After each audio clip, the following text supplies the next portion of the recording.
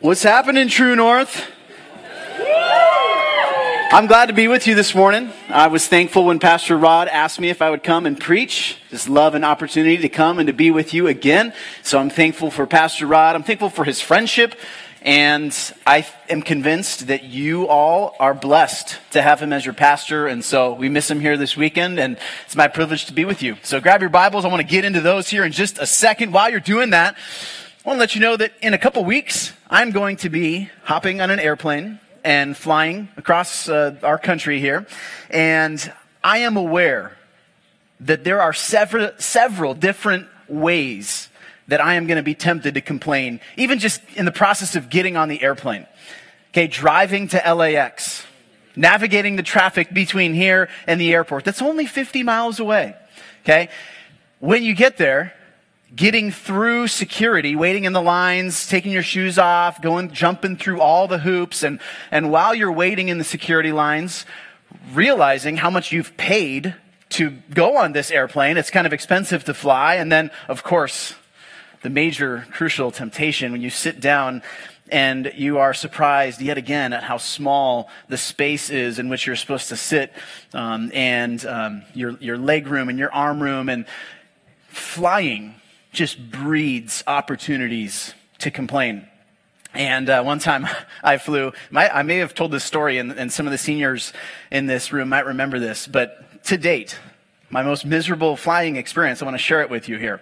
I was sitting behind a guy who evidently had terrible breath.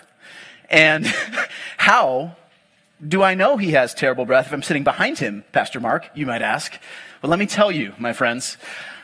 Though I was sitting behind him, I think he fell asleep, and his shoulder was kind of on the wall and the windows right here, and I think he fell asleep with his mouth open, and I'm sitting behind him, and every time he exhaled, I got hit with like this smell, and it was like, hit me like a ton of bricks every time, and I expected this surely can only last a couple minutes.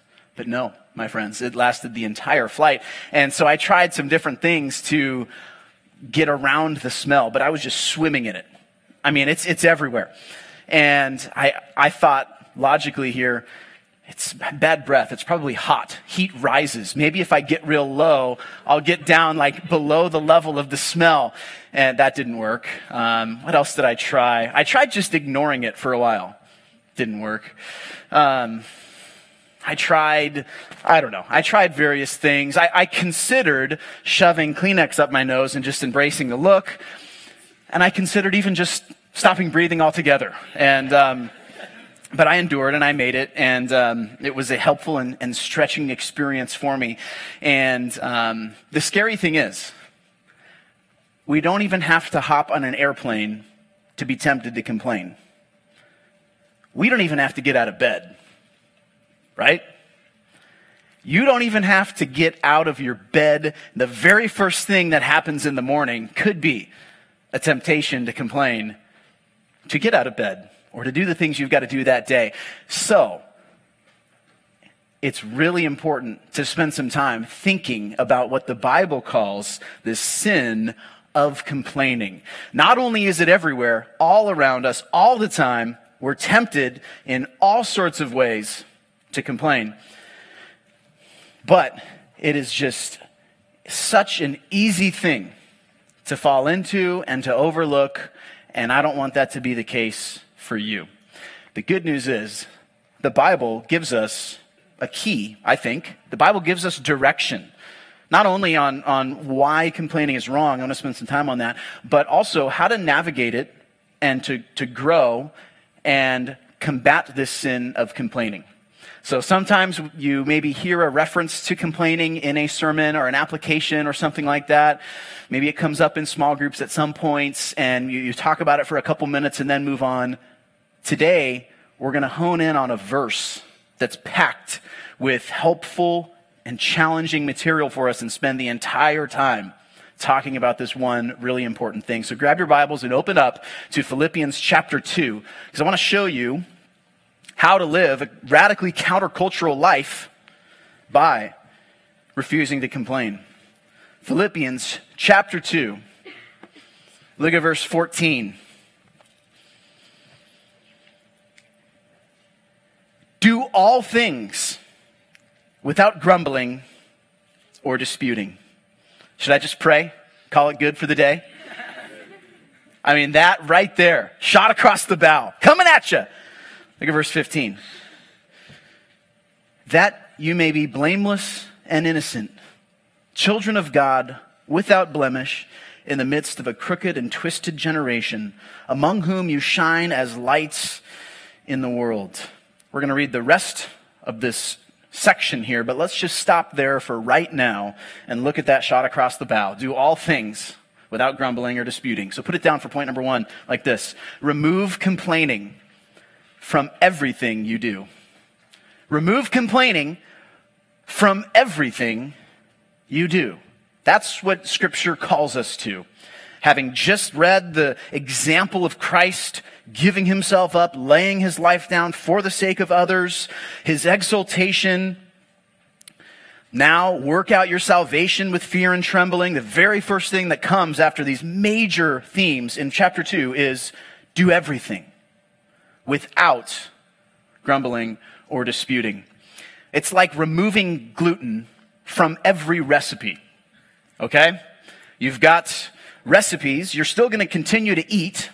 You're still going to continue to make food. But if you want to go gluten-free, you want to remove that one ingredient from all of your recipes. So you're still going to eat a muffin. You're still going to eat a loaf of bread. You're still going to eat a bun on a burger, perhaps, a delicious cookie. But there's not going to be the ingredient of gluten in it. Now, I can't get too technical with this stuff. I'm not a nutritionist. I consider myself more of a nutritionee, which is a word that I've created for our purposes here today. One who consumes nutrition. Okay? That's where I'm at. But think about it with me. Think about it. So you're still going to eat, you're still going to make food, and thinking about our language here, our communication, we're still going to talk. We're still going to use our mouths and say things and think things and express things. But the Bible calls us to go about that without the ingredient of complaining. So it's got to be taken out of all of your communication. That's a hefty thing, and it's all-encompassing. It says do all things without this. And so let's spend some time figuring out what this looks like. So first of all, what is grumbling? You see that in your text? Look at your Bible. Look at that word right there. Without grumbling. What does that word even mean? Okay, I think that word in the language being used here means an utterance made in a low tone of voice for a formal definition. Or you could maybe use the word murmuring, muttering something under your breath, right? This sermon is so good. I'm hanging on his every word. I hope he never stops talking. I could listen to this all day, right? You can murmur underneath your breath.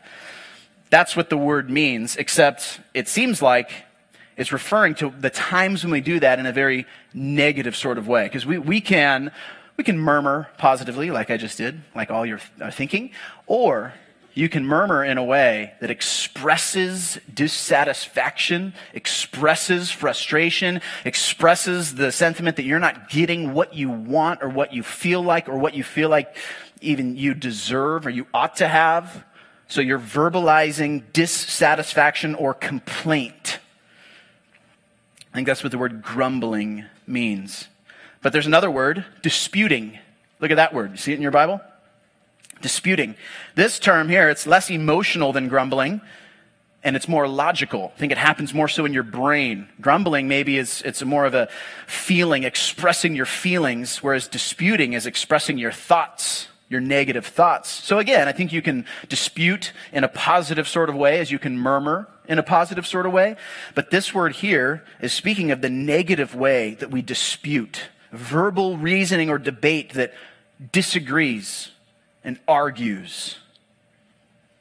We can do that respectfully, but this is referring to venting, disrespectful, inappropriate, thoughts and feelings we have, expressing dissatisfaction and arguing because you don't like the way things are and you disagree with your lot.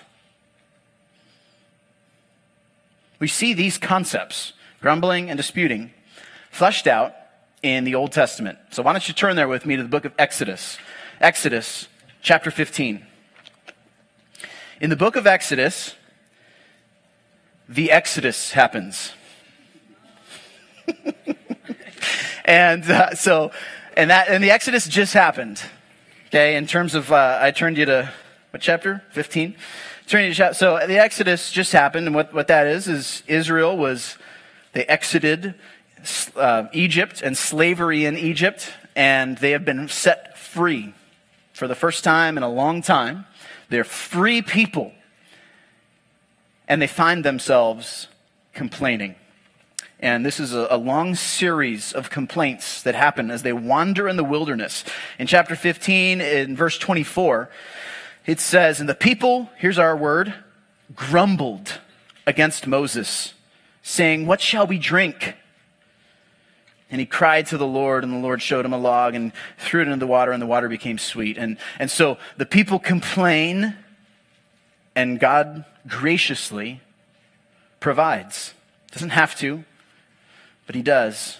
Look over in chapter 16 of Exodus. And the whole congregation, after that, the whole congregation of the people of Israel grumbled against Moses and Aaron in the wilderness.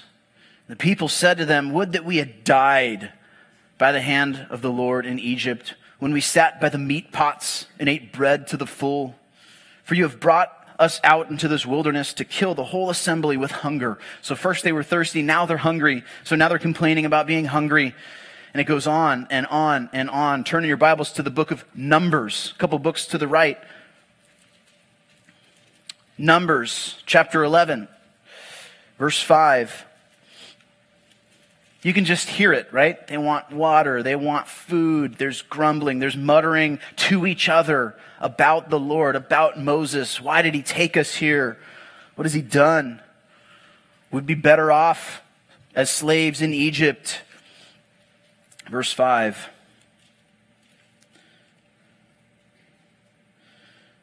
We remember the fish we ate in Egypt that cost nothing. The cucumbers. I just want a cucumber, a melon, the leeks, the onions, and the garlic. But now our strength is dried up, and there is nothing at all but this manna to look at. Oh, the manna happened. So God provided miraculous food for people. And they picked up bread from the ground that they didn't have to make, that God just provided miraculously for them as they wandered in the wilderness. And then they got tired of the manna. I don't like this flavor of free and miraculous bread that I'm receiving. And so they start complaining and they want meat. And you know what happens? God, again, he provides meat. And so this sort of stuff happens chapter 11, chapter 12, chapter 13. Look at chapter 14. Look at verse 2.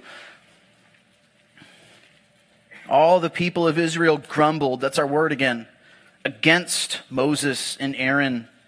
The whole congregation said to them, would that we have died in the land of Egypt. Would that we had died in this wilderness. Why is the Lord bringing us into this land to fall by the sword? God provides quail. He provides meat for them. And again, the people find themselves grumbling. And this is what's shocking to me. In 1 Corinthians chapter 10, Paul talks about it. Look there with me. 1 Corinthians 10. I'm turning you around a couple different places here this morning. My Bible has 4 ribbons. Look at that. Look at that. I just used all 4 while we were talking. Isn't that so cool? Hey, stop looking at me. Turn to 1 Corinthians 10. 1 Corinthians 10, look at verse 6. And get 4 ribbons. 1 Corinthians 10, verse 6 says, these things took place as examples for us, referring to some of the things we read about and others in the Old Testament, so that we might not desire evil as they did. Do not be idolaters. So here's a list now of 4 major sins that we learn from by the examples in the Old Testament. 4 major sins. Look at the first one, idolatry. Pretty hefty sin. Do not be idolaters as some of them were. As it is written, the people sat down to eat and drink and rose up to play. Okay, second major sin. Look at verse 8. We must not indulge in sexual immorality, as some of them did, and 23,000 fell in a single day. That's 2 major sins. There's a third pretty significant one. We must not put Christ to the test, as some of them did and were destroyed by serpents. 3 big league major offenses to God. And then look at number 4. On the same list with idolatry, sexual immorality, and putting the Lord to the test is, sure enough, our word, grumbling. Don't grumble, as some of them did and were destroyed by the destroyer. Now these things happened to them as an example, but they are written down for our instruction, on whom the end of the ages has come. Complaining is not only really common, but what I've tried to prove to you here is that it's also a major offense against the Lord. And so if it's going on in your life unchecked, unnoticed, and you're not concerned about it, then let this morning serve as a wake-up call, a friendly reminder toward God's word to deal with the sin of complaining in your heart, because it is highly offensive to God. Why is it so offensive to God? Think about that with me. Why is it on the same list as idolatry, sexual immorality, and putting Christ to the test? What is it about grumbling? It's just complaining. Is it that big of a deal? I think it's a big deal, and it's offensive to God because what it shows, the bottom line, is a lack of trust in God. A lack of faith, belief, and confidence in the Lord that He's in control and He's good and knows what He's doing. And that is a big problem. The faith is a pretty important word in the Bible. And if complaining expresses a lack of faith, then it is cause for alarm. Is it not?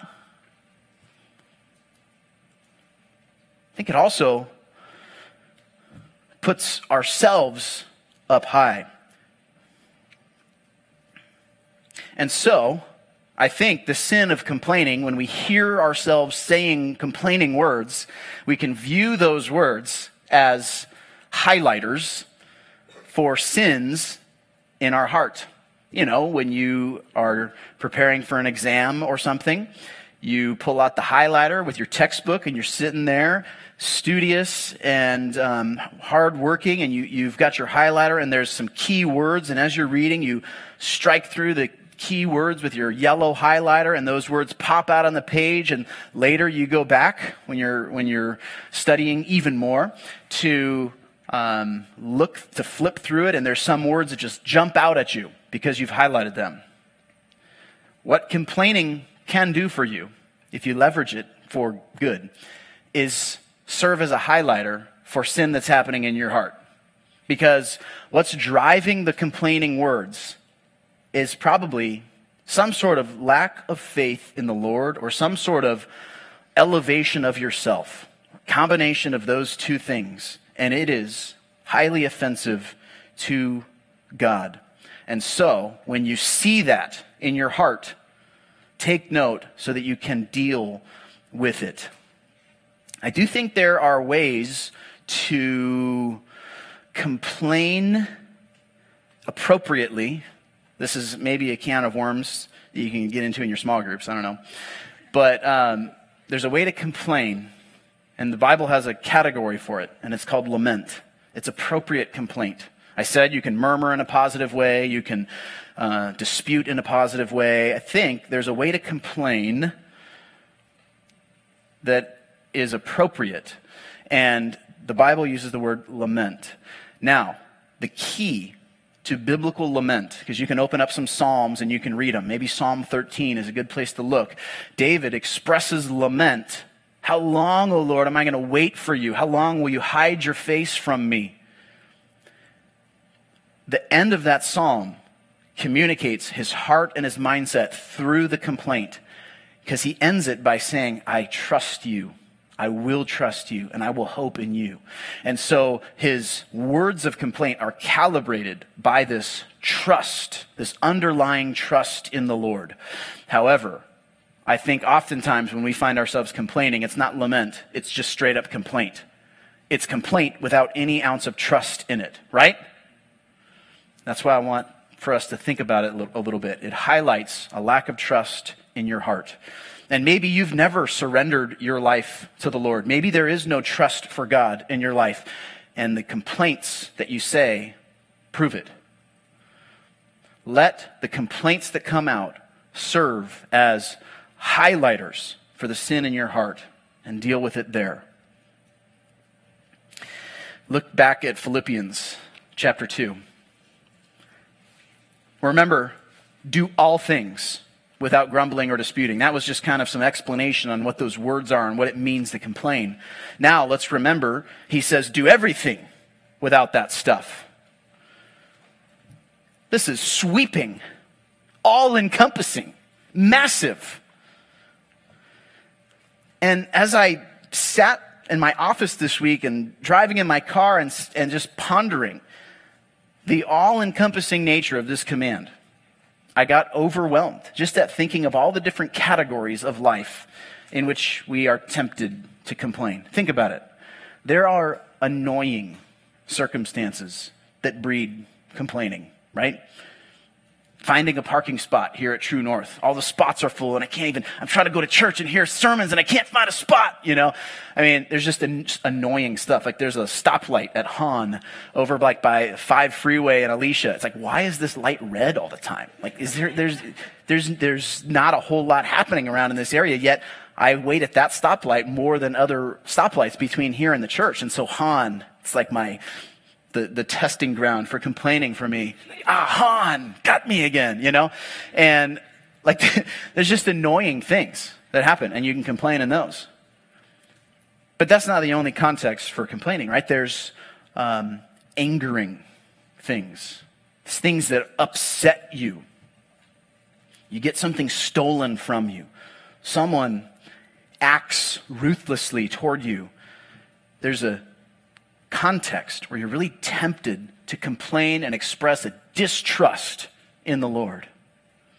There's painful contexts. Man, you just got this back pain, or you got this headache, or you broke a bone, or you've got a sore whatever. And it's chronic, or it's just there all day. And there's painful things that are tempting. There's saddening things. Just when something genuinely sad happens. In addition to being sad, you can find yourself complaining and expressing a lack of trust in the Lord. There's tedious or repetitious things. Math homework again and again and again, or chores over and over again, and you find yourself in this mundane, boring context. That's maybe another one. Boring. You're listening, and the preacher or the teacher just won't stop talking, and you're tempted in your mind to complain because you don't even have to speak a word to complain, right? There's challenging contexts where it's just hard. Stretching pushes you to go further than you would otherwise go, or do things you wouldn't otherwise do, and you can complain during those times of just challenging circumstances. There's humiliating things that happen. There's uncomfortable things that happen. I talk about flying, right? We can complain, the irony of complaining about a seat being uncomfortable as we soar 30,000 feet above the Oregon Trail. Think about that. Yeah, you're soaring at 30,000 feet in a cushiony chair with an armrest over the Oregon Trail, where our ancestors struggled for 6 months and died to try to get to where we're going in like 4 hours. Okay? But it's uncomfortable, and we forget other people or other things that have happened in the past, and we express complaint. It's expensive. Man, flying 30,000 feet over the Oregon Trail really cost me a lot of money. $300, People would spend 6 months and die on this road, but here I am complaining that it was too expensive. Or, of course, if it wasn't too expensive, then maybe it's too cheap. Man, this is such a cheap airplane. The cushions aren't soft enough. And we can complain if things are too expensive or if things are too cheap. And that's a list that, I don't know, that's 10 things or whatever I just said. There's a lot of more context if we were to sit and think about what they were, right? It is all around you.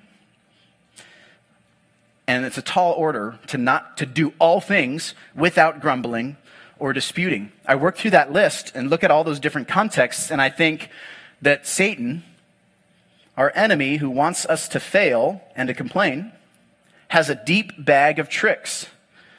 If he wants you to complain, I just listed off 10 different contexts. Let me throw some annoying stuff at him. I've drained the annoying options. Let me try to do some boring stuff. Now let me throw some pain. Now let me throw some expensive stuff. I mean, there's a lot of different ways you can get attacked with this. And so to do all things without grumbling or disputing is a pretty significant thing, which is why if you do it and you act like Christ in this way, you will stand out like lights in a dark world.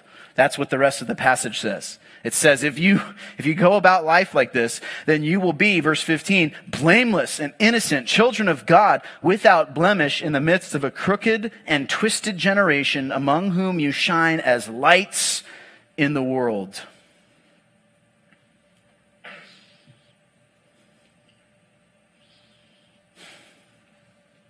Will you shine as a light in the world by your lack of complaining? And I think the opposite of complaining in terms of words is trust, right?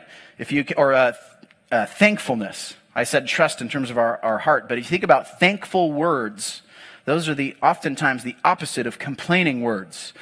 And it's not enough to just sprinkle in some thankful words into your vocabulary. The way to do what Scripture calls us to do here is to remove complaining altogether and replace with thankful words. You can't just kind of mix in some extra good stuff. You'll stick out big time if you live this way. My wife, I think, does a really good job with this. And I've seen her in various contexts not complain and, in fact, express thankfulness. And there's a lot of different ways I probably observed this, but I can remember one time she was out with some of the neighbor ladies and, just chatting out in the front yard with some neighbor ladies. And you'll find that those sorts of scenarios, so I'm told, I'm not a woman who chats with other neighbor ladies. In those sorts of scenarios, it's really easy for that conversation to turn into a complaining fest about husbands. And that's what happened on this one occasion that I observed from a distance. And the neighbor ladies were standing there talking, and they know I'm a pastor, and she's a pastor's wife, and we're Christians. They know this. But the conversation shifted to complain about husbands, which is easy to happen. And there was probably all sorts of options of things that Bethany could have said to participate in the conversation. I gave her lots of things that she could have said, but she refrained. And in fact, she went on to compliment me or say positive things about me. You talk about being a light in the world and being radically countercultural in that sort of scenario, to refuse to participate in the complaining and instead, that's right there, but instead to inject positive and complimentary language, that is totally radical. If you live this way, you will be on display, and you'll put the gospel on display, because this is a radical thing. You'll be blameless, innocent, children of God without blemish, standing out in a crooked and twisted generation. Now, we can't stop here, because the rest of the passage goes on and gives us the key, I think, for how to do this. So look at it with me. Verse 16. holding fast to the word of life, so that in the day of Christ I may be proud that I did not run in vain or labor in vain. Hold fast to the word of life. That's the key to combating complaining, or to how to go about doing all things without grumbling or disputing. That word hold fast, it's used elsewhere, a couple different places in the Bible. One place it says this: keep a close watch. Hold fast on yourself and on the teaching. So grip tightly to yourself and your teaching. Keep a close watch on it, hold fast to it. Acts 3:5 says, and he fixed his attention on them to receive something for them. Same word. Hold firmly, fix attention, watch carefully, and in this case, the Bible. Point number 2, concentrate on the Bible. It took me a long time to come up with that word concentrate. Probably because I have a window in my office and I'm easily distracted. So the irony of trying to come up with a word for focus, long-term sustained focus. I finally came up with this word concentration. I can remember looking around in the room here, see some familiar faces. I knew you when you were freshmen. Look at you and your concentration abilities. Jonah Francisco, I see you in the back. I see you. And you think about what the progress you've made from being a freshman until now in terms of your concentration abilities. So thinking about something, staying focused on something for a long period of time. I think it's going to be a rare and precious commodity for your generation when you enter the workforce. If you develop the skill, the discipline of sustained concentration, you're going to have something that few people around you are going to have. And it just so happens to be a good virtue and discipline that will help us in our godliness. And so we ought to develop the art of concentrating and the skill of concentrating on the Bible. And there's a couple different ways for you to do that. One is just to have it with you all the time. If you're going to concentrate on it, then you should have it with you. Now, I've got a hard copy with me right here in my hand. You can have a Bible with you on your phone, in your pocket. But regardless, if you have the Bible with you, then I think you're probably less likely to vomit out complaints. I wouldn't put it past you to complain holding a Bible right here. I wouldn't put it past any of us. We can complain while we're holding a Bible, can't we? But I do think having it with us, having it in our possession, holding it in your hand, being someone who carries it with you in your life is going to help. So holding fast, very literally to the Bible. Psalm 119, it says, I've stored up your word in my heart. I have it in my hand, and in this case, I've got it in my heart, in my mind, in my brain, that I might not sin against you. Psalm 119:15, I will meditate on your precepts and fix my eyes on your ways. Now, you can do those things without actually implementing what the Bible says, right? You can read the Bible, memorize the Bible, and have it not impact the way you live or think or speak. And so there's another aspect to holding fast, and that is doing what it says. Psalm 119:101, it says, I hold back my feet from every evil way in order to keep your word. Be a man or a woman who lives out what you read. Let it impact the way you think and act, and especially speak for our purposes here. Really listen to it. There's a difference between reading your Bible for DBR 5 minutes a day and being a person who really listens carefully to what the Bible says. Cherish it. Psalm 119:97, it says, oh, how I love your law. It is my meditation all the day. And remind yourself of the contents of God's word. Pause and remember who God is and who you are. And if you do that exercise right there, you let Scripture remind you that God's holy and you're not, and you're still alive, then that really should calibrate a lot of the complaints that you're tempted to utter. You don't deserve to be breathing, let alone blessed in Orange County. This crushes our complaints, our justifications for complaints, demolishes it. And so you need the Bible to help you combat the sin of complaining. Hold fast to God's word in order to fight grumbling.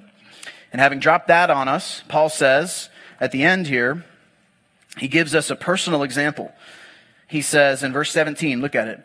Even if I am being poured out as a drink offering upon the sacrificial offering of your faith, I am glad and rejoice with you all. Likewise, you should all be glad and rejoice with me. What Paul does here is he tells us not to complain, hold fast to the Bible, and he tops it off with a personal example about how he's doing all of that. You catch it here? He says, even if I'm to be poured out as a drink offering upon the sacrificial offering of your faith. He says, look, I am very actively and presently speaking here, pouring out my life for you. It's like a cup full of water, and all the life that I've got left in me, we're just pouring it out. Everything I've got left, we're just dumping it out. At the end of the day, I'm a puddle on the floor. I'm totally spent. I'm done. I'm toast. Life's over. So he's pouring himself out for other people. Point number 3, gladly serve others. Gladly serve others. He's in prison while he's writing this letter. He's locked up. And later he's going to go on to say that he's learned how to remain content in this circumstance. And even as he's there, he's saying, I'm pouring out my life for you gladly. I rejoice. Rejoice and be glad. Rather than complaining about being locked up or about spending your life for other people, instead, rejoice and be glad. Do you see how it's the opposite to complaining? Paul could have been sitting there listing off all the reasons he's upset for being in prison and wasting his time on others. Instead, he's rejoicing in it. So, serve others. If you want to not complain, get the focus off of yourself and begin caring for other people with everything you've got, and do it gladly. Think about that. Serve others with gladness in your heart, not reluctance, not with a grudge. Oh man, I got to serve people again. Here we go. Better serve people. Got to do it. Does God want your unhappy service? Does he want your begrudging, reluctant service? I think it's good to push ourselves, even when we don't feel like it, to live like Christians. But at the end of the day, we can't just go through the motions. We've got to be people who serve others with heart and gladness that Paul talks about here. And he doesn't just model it for us. I think he explains kind of how he's doing that. And then look at the very end, verse 18. You also should be glad and rejoice with me. And so he ends this little paragraph with an exhortation. There's an imperative. There's a verb that calls us to action right there. And there's 2 verbs in this whole thing, 2 imperative verbs. One is in verse 14, do all things without grumbling. And then the next one is here at the end. Be glad and rejoice with me. So, be someone who gladly serves others if you want to combat complaining. So, stop complaining. Fight it with God's word and with glad service. I've got 4 kids. I think the last time you hung out with me, I had 3. But we got 4 kids, and so they're at various ages and stages of complaining. And they all express it in their own unique ways. And one of our kids is going through a season of life where this particular person has kind of some routine things that need to happen, like really crazy and outrageous things like brushing your hair or brushing your teeth or eating vegetables, the classics. And there's been experiences where it's like, what? I have to brush my teeth? And then it's like tears of drama. Like shock. I have to eat vegetables? And then tears and drama. And the same thing happens the next day. Kid you not. It's like, wait, didn't we have this exact conversation yesterday? I'm pretty sure you cried when I said brush your hair yesterday, and now here we are again today crying about it. How many days in a row are we going to go with crying about brushing our hair? How many times are we going to have the conversation where I say you've got to eat your vegetables and you cry? Let's just get to the bottom line here. Tell me how many more days, we're going to do this. And so I've had some conversations with one of my kids where it's like, there are going to be things that you experience every day on repeat over and over again. And some of those things, right now, you're complaining every time. It would be good for you if you learned those repeat things not to complain in those times, but instead to express thankfulness and to fight it. And otherwise, it's just going to be like a lot of years of us having the same exact conversation over and over again. You might as well get used to it now. Just learn to brush your hair without complaining. Just learn to eat vegetables without complaining. It's not rocket science. But we find ourselves doing the exact same thing with maybe more sophisticated, more civilized, more grown-up things than eating hair and brushing vegetables, but that doesn't work. Maybe that's appropriate lament. We find ourselves doing the same exact thing. So if there are instances where you're on repeat, complain every day. Maybe it's the same class that you experience. And so far, we're like 3/4 of the way through the school year and you've complained about it every time. Or like homework. What? We have homework? Guess what? You're going to have more homework, So learn how to have homework and not cry about it. So, if you do that, you will put on display the transforming gospel of Jesus Christ, and you will stand out in a world where people complain all the time with no thought or attention. So let's learn to be complaint-free people and so shine for the world to see. Let's pray.